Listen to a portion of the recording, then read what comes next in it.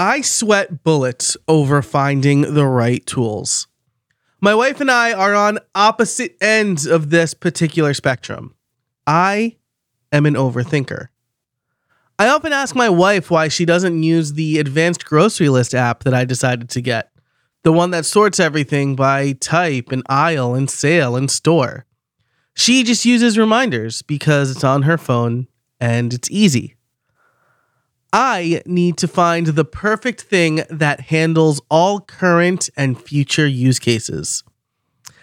I suspect it's because of my 20 plus years of being a software engineer. When writing code, I was taught to think through a lot, if not all, of the details, all the cases, all the potential things that could go wrong. And we'll never get everything. There will always be edge cases. But that's why we need to try solutions and test. Now, did you catch the important bit there? We'll never get everything. And even though I know done is better than perfect when it comes to finding the right tools, I overthink. I try to find the perfect solution for anything I could possibly need from this tool, even though I can't possibly foresee the future needs of my members. I'm not clairvoyant, after all. But that's also why I've switched membership platforms 4 times in the last 3 years.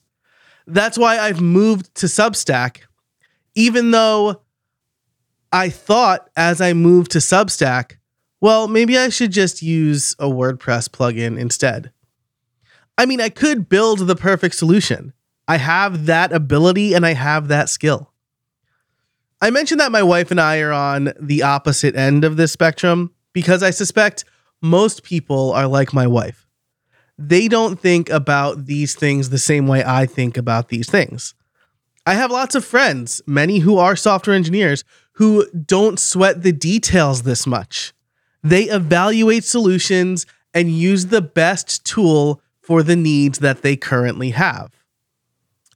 And by and large, that is an asset to me, the way I think through these things. But occasionally, it causes crippling analysis paralysis. I've spent every day of this very young year thinking about the implementation for my membership, even though I know the simplest solution is to use Substack. And last week, I would have told you that that's the end of the story. But it's not. That's what I want to talk to you about today. I'm going to tell you about my Be Everywhere strategy, why I moved to Substack, and how I'm currently thinking through the implementation of my membership. For members, I will talk about how I'm managing multiple publishing platforms, how I'm trying to build the right system in place, and what exactly Be Everywhere means, in case you missed that. You can sign up over at howibuilt.it/join, or if you're listening in Apple Podcasts, you can subscribe right in that app. But without further ado, let's get to the intro and then the episode.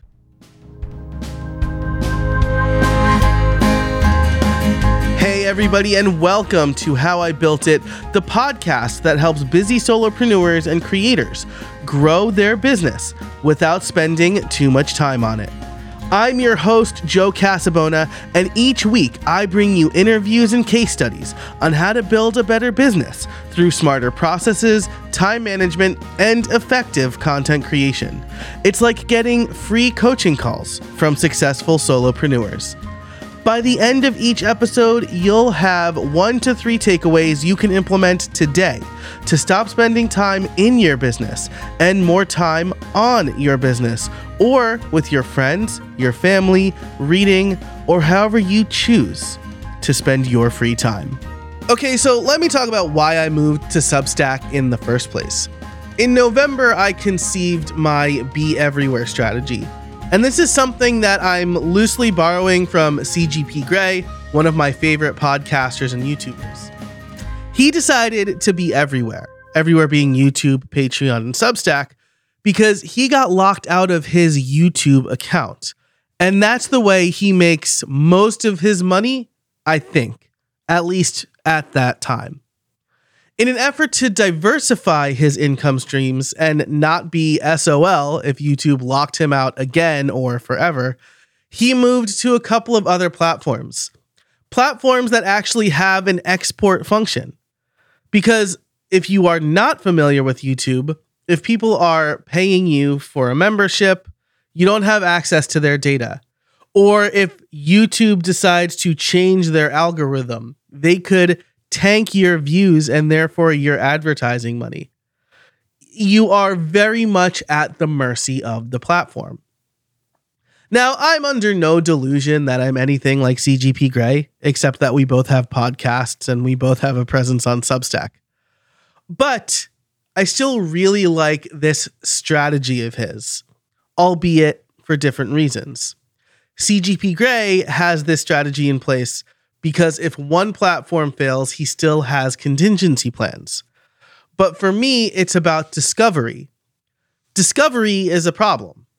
In fact, the problem with hosting your own site is that there's no built-in discovery function. It's an issue with podcasting, generally speaking, that YouTube has solved insanely well for video. So with my membership site pretty much just being through an email list and a WordPress site, I face this same discovery issue.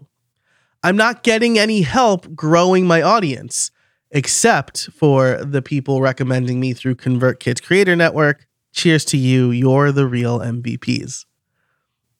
However, Substack has a great recommendation engine. And now they have notes too, which is very social network-like.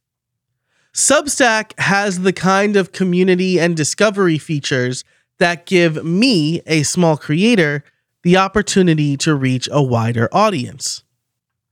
And for 10% of each payment, that's completely worth it. I would trade $10 per year for $90 per year. It's much better than $0 per year. But there's another reason I'm thinking more about discoverability. 2023 seemed to be a pretty crappy year for social media in general, more so than previous years. We actually talked about this on episode 401 with Matt. Going into 2023, people thought they figured out the algorithm, how to go viral by copying people who already have massive audiences.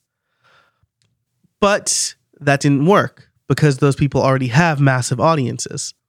Plus, Twitter/X saw a mass exodus. LinkedIn changed their algorithm and tanked engagement.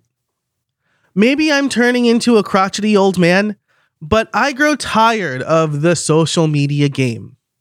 So much so that I've deleted all of the social media apps off of my phone.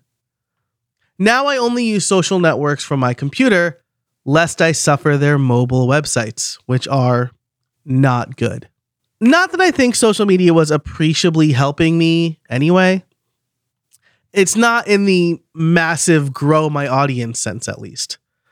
Though I fully recognize that that could be due to a lack of clarity and consistency. I just don't want to live a life where I have to post the same sort of thing at the same time and pray some algorithm shows it to enough people. I want to get in front of a quality audience, not just a big audience. Going viral on X or TikTok isn't going to cut it. You know what did cut it? When my friends Sarah Loretta and Chanel Basilio shared my newsletter with their audiences. It worked like gangbusters. I believe that Substack can offer me that same sort of growth. But there's still something in the back of my mind. Something saying, what if you just built this with WordPress? And that's what I'm going to talk about after a quick word from our sponsors.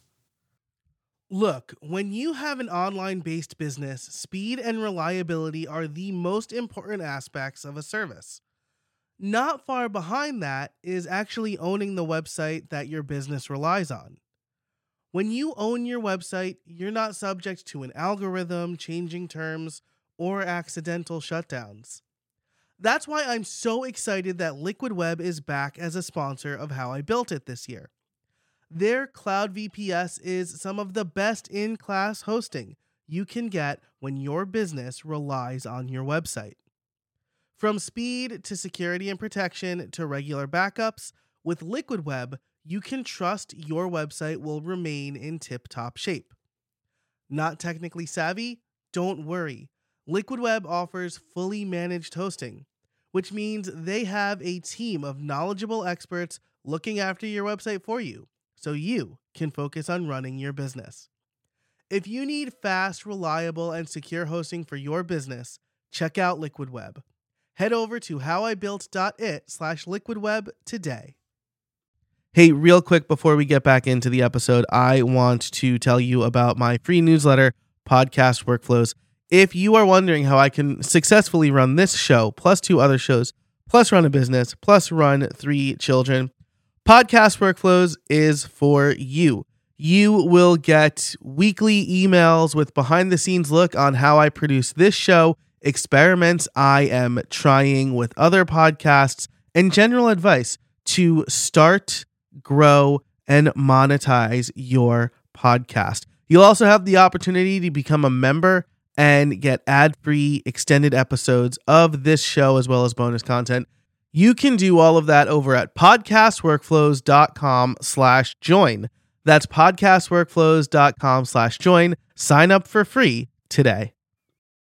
Okay, so what if I just build this with WordPress? After all, Substack is not some drama-free paradise. And I'm not one to comment on current events with hot takes publicly. Not anymore, at least. Not after what happened in the mid-2010s. So I won't comment on the ongoing story with Substack, except to say that with the platformer leaving, more writers might leave, and we'll have a Twitter-style exodus. And while Substack is undeniably a great product, more on that in a minute, it would defeat the main reason I moved there in the first place. I'm also somewhat worried about creating a disjointed experience for my members.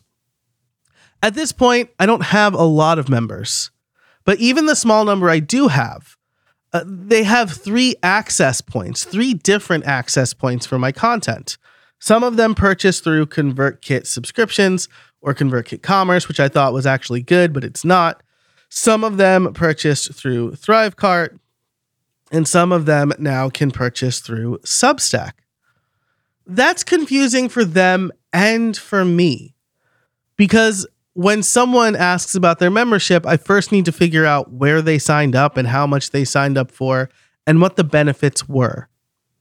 That's part of the problem with constant experimentation. But if I'm going to stay true to the be everywhere strategy, it's a necessary evil for now. After all, I have subscriptions enabled on Apple Podcasts and membership enabled on YouTube. The goal is to make it easier for people on those platforms to pay me. The same thing goes for people who use Substack. And there are a lot of features I like about Substack. Like I said, Substack is a really fantastic platform. Creating free previews is super easy. Importing and exporting users and subscribers is easy. Substack connects directly to Stripe, so it's effortless to move around if you need to. I think that's part of the reason why a lot of creators like Substack in the first place, but then are so easy to move because of what's going on with Substack right now. They can easily export their list and move the Stripe subscriptions over to a new system. And depending on the size, it takes a little bit of know-how. But if you have a big presence, you can hire somebody who has that know-how. They also have remarkable podcast support. Like really impressive private podcast support. They have a built-in community feature with chat, and they're working on video. It's a really nice, well thought out platform. You don't get a lot of this out of the box with WordPress or any other DIY platform, especially when you're building it yourself. That said, I am adding one more place to quote unquote everywhere. I'm hedging a little bit. Because I do have a skill set that allows me to set up a membership site quickly, I set one up in an hour over the weekend using Wishlist Member on WordPress.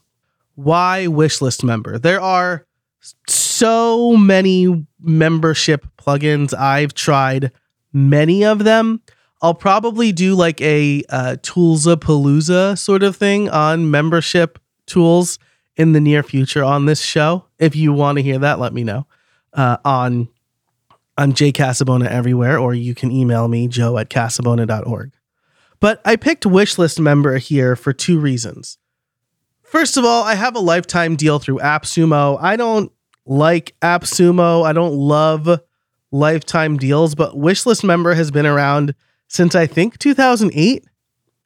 And I'm a little shocked that this far along, over 10 years in, they offered a lifetime deal, but I mean, I don't know why or whatever.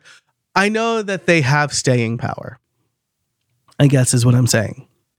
So that's number one. Number two, as far as I can tell, they're the only WordPress membership plugin that directly integrates with Thrivecart, which is how I'm currently selling my membership before moving to Substack.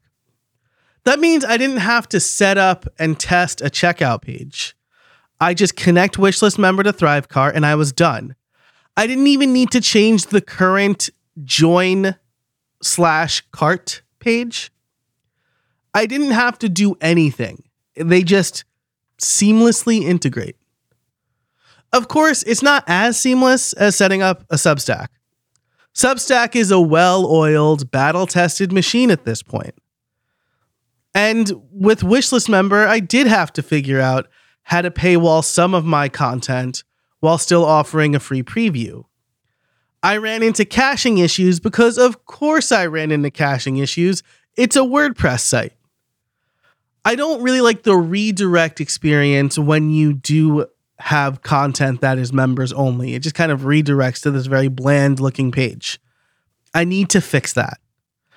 And there's no community feature built in. I need to add that separately. I don't have to worry about any of those things with Substack. Sure, I can't add features myself, but I also never have to hear the word cache on my Substack. Now, I'm doing this because it could benefit me long term. I may find that Substack isn't for me after all. Or I might find that Substack is the only place I want to be. Either way, because of Substack's fantastic export features, I'm not locked into this platform like I would be on, I don't know, Patreon. Well, I don't know about Patreon, but YouTube certainly. Or even Apple Podcasts, right? I don't know who the subscribers are for Apple Podcasts. I'm locked in there. I'm not locked in on Substack, and that's really nice. So as we reach the thrilling conclusion of this episode, I need to ask, am I still overthinking this?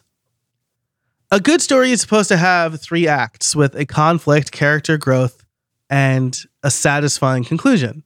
I tend to agree with the eternal words of Meatloaf here. 2 out of 3 ain't bad. It's too soon to have a satisfying conclusion. The be everywhere strategy is also an experiment. As I continue to hone a clear and unique value proposition for my membership, I may find that one platform is much better than any other. If I get 1,000 people on Substack, I'll know my audience is on Substack, and it makes the most sense for me to live there, at least for a while. But I do need to give this experiment a fair shake. So for now, I'll be publishing in several places. Stay tuned. I'll be sure to share my findings when I have them. And of course, for members, I will be talking about how I'm publishing in those several places. So I generally only want to have one call to action. Go to howibuilt.it/join. But because I'm talking about this be everywhere strategy, let me quickly list for you all the places you can sign up for my membership content. Howibuilt.it/join is the preferred place to go, but you can also join me on Substack. Just search for Joe Casabona or go to joecasabona.com. That's the domain I've decided to point to Substack. If you are listening in Apple Podcasts, you can subscribe to the show in Apple Podcasts. You even get a week free trial there. Or if you're on YouTube, hang tight. I'm still working on that, but you can become a member of my YouTube channel as well. You'll get basically all of the benefits. Sadly, on YouTube, you'll only get the members-only videos because I don't get your email address. But if you sign up via howibuilt.it/join or Substack, you'll get all of my content. So there you go. It's confusing, right? Just go to howibuilt.it/join. That's the easiest thing for you to do. Thanks so much for listening. I really appreciate it. Thanks to our sponsors. And until next time, get out there and build something.